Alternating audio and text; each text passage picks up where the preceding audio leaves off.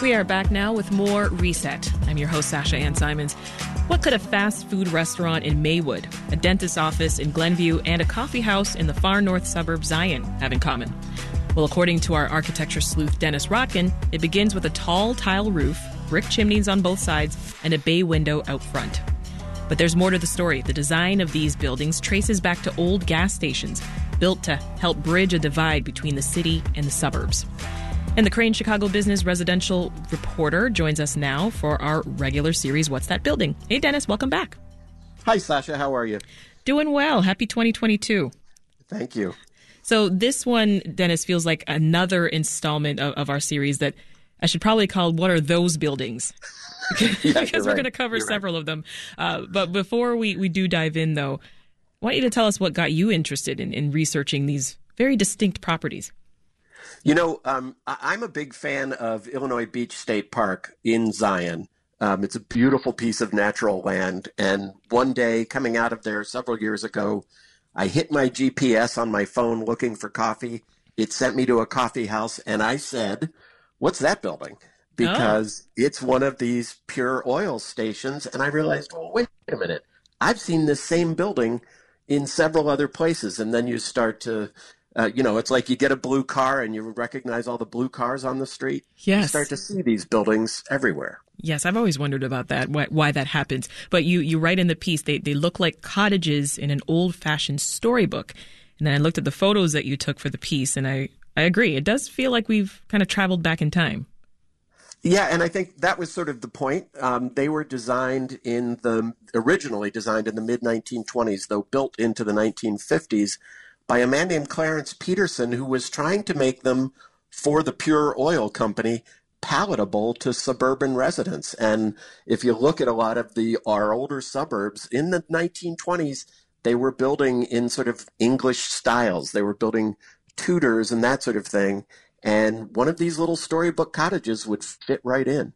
Yeah, well, let's get into it. Tell us the history of Pure Oil Company.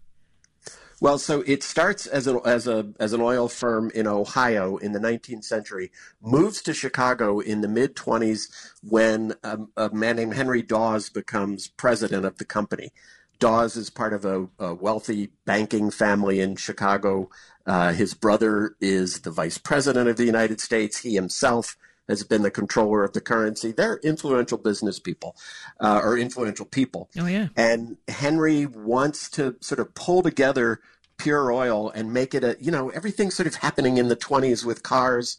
Who's going to drive them? Is it just going to be rich people? How are we going to use them? Is it for fun or for commuting? And he sort of has this idea that affluent suburban drivers are a great target market for gas stations, and he wants to build gas stations that, again, are going to fit into the suburbs. So this part confused me. Why were gas stations viewed so negatively in suburban towns? You know, it is interesting, isn't it? Because we love these cars. They're so exciting. We can get out on the open road, but don't put that stinky, smelly building in my neighborhood. Don't put it in my downtown where I'm walking to... At the time, in the 1920s, I'm walking to the baker and the shoemaker and whatever else it is. I don't want that in my affluent community. I see. So he wants to signal cleanliness. I read an old article where part of it is, you're out on the road, you have to go to the bathroom, but it's the 20s and there are a lot of thoughts about what dirty bathrooms might bring you, venereal disease. So if the gas station looks clean, you're going to bet that the bathroom is clean. Listen, does the gas station have gas? That's pretty much my concern. Exactly. I don't care what it looks like. Well, how did architect Clarence E. Peterson help fix things? He designed these, what I call these storybook cottages. So Dawes brings him in from Pittsburgh, where he had designed one gas station that looks a lot like these, but not exactly like these, for the Kenmore Oil Company.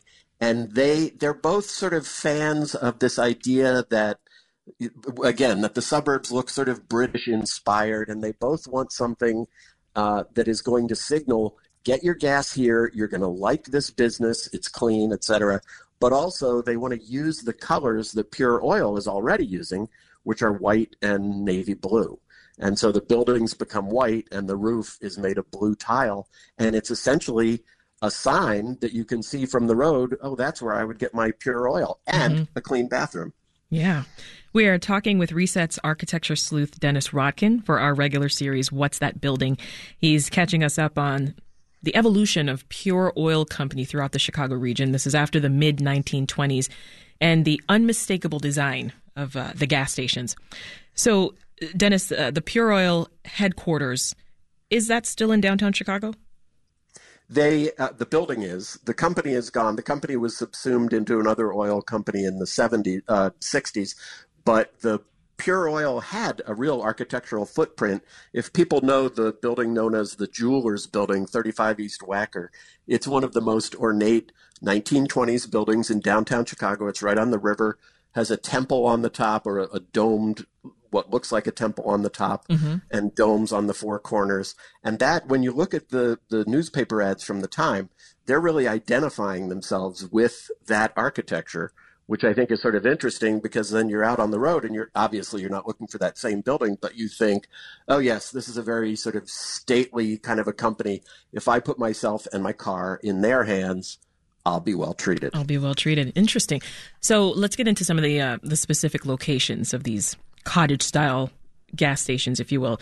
Now, as far as you know, there are 8 of them in our region. Is that right? That's my count. If you only count the Chicago suburbs that are in Illinois, there are also some in Michigan City and places like that in Indiana. But the ones I know of in the Chicago suburbs, there are 8.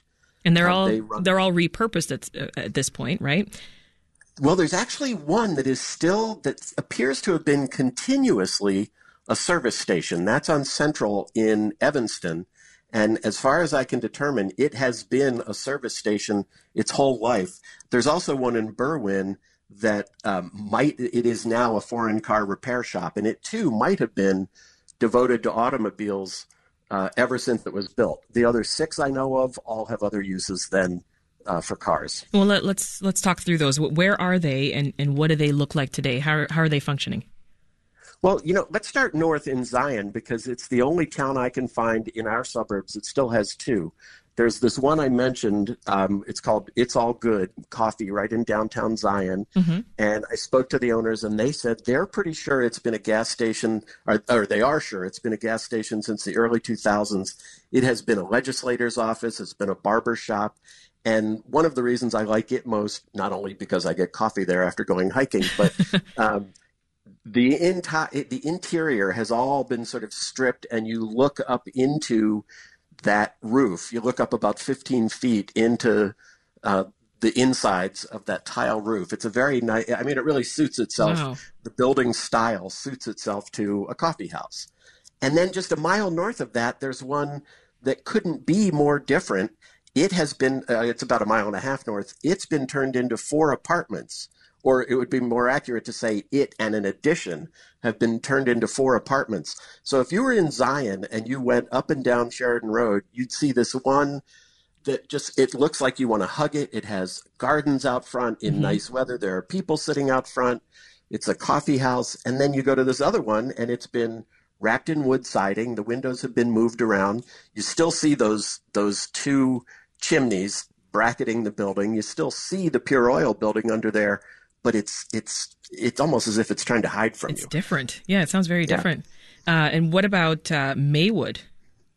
Maywood's an interesting one, because I said they were white and blue. And for the most part, the ones we see today still are, they have either white or blue or both. Maywood has neither. Maywood is, the building has been painted yellow. The roof is red, so it's this bright yellow and red, the colors of McDonald's. It's not a McDonald's restaurant. It's called Maywood Express. It, too, has been gutted inside. If you're not using it as a garage, you've changed the interior. Nice fast food place right on a corner in downtown Maywood. And once again, you can see that family resemblance, because even though the colors have been changed, you still see the chimneys. When the winter awnings aren't there, you see the bay window, and you see the steep roof that was this signal that this is a Pure Oil building. Yeah. Well, what interested me most was the dental office in Glenview. And, Sasha, you and I are going to have to go visit that sometime soon because, as you know from the notes I sent you, it is keeping its blue roof, but it's also going to get a green roof, a Right. sustainable roof in the back. This has apparently been a dental office since the 1960s. The current the dentist who owns it now, Dr. Chris Kruger, told me that he bought the practice and the building from the dentist who worked on his teeth when he was a kid. So it's been in dental practice for all those years. Wow. It's right on the west fork of the North Branch of the Chicago River. So he's got herons and turtles and things right out behind his building, even though he's right in downtown Glenview. Loves the building, speaks so glowingly of it, and is about to launch a rehab where, again, he's going to complement the literal blue roof with a sustainable green roof. That is super cool. And Pure Oil, just so we're clear, Dennis, it had several versions of these cottage-style buildings across the country, right? Yes. Yeah, they weren't in the western states, but they were in the rest of the United States, the rest of the mainland United States.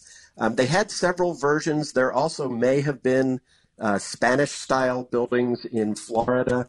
And later, toward the 1950s, actually in the Depression, they started modifying existing buildings to look like this storybook cottage design because it was cheaper to do. Yeah. In the 1950s, they started sort of going away. But of this cottage style, there were apparently about 5 styles that could all be modified. You could change it if you were building on a corner. You could change it if you needed an extra service bay.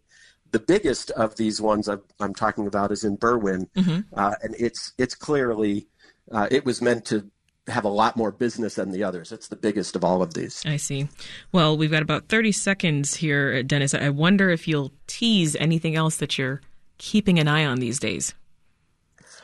Sasha, I don't know if I should tip my hand here, but I'm researching a church or a religious building on the north side, now a mosque, formerly a church, that if I can close the gap on its history, if there's about a 20-year gap, if I can close that, we may have some very interesting news about the history of a building that was moved multiple times. Wow.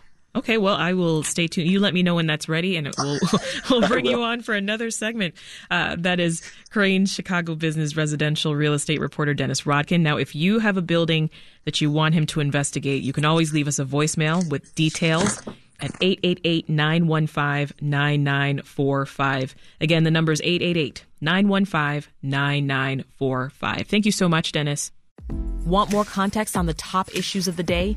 Find the podcast, WBEZ's Reset, wherever you listen.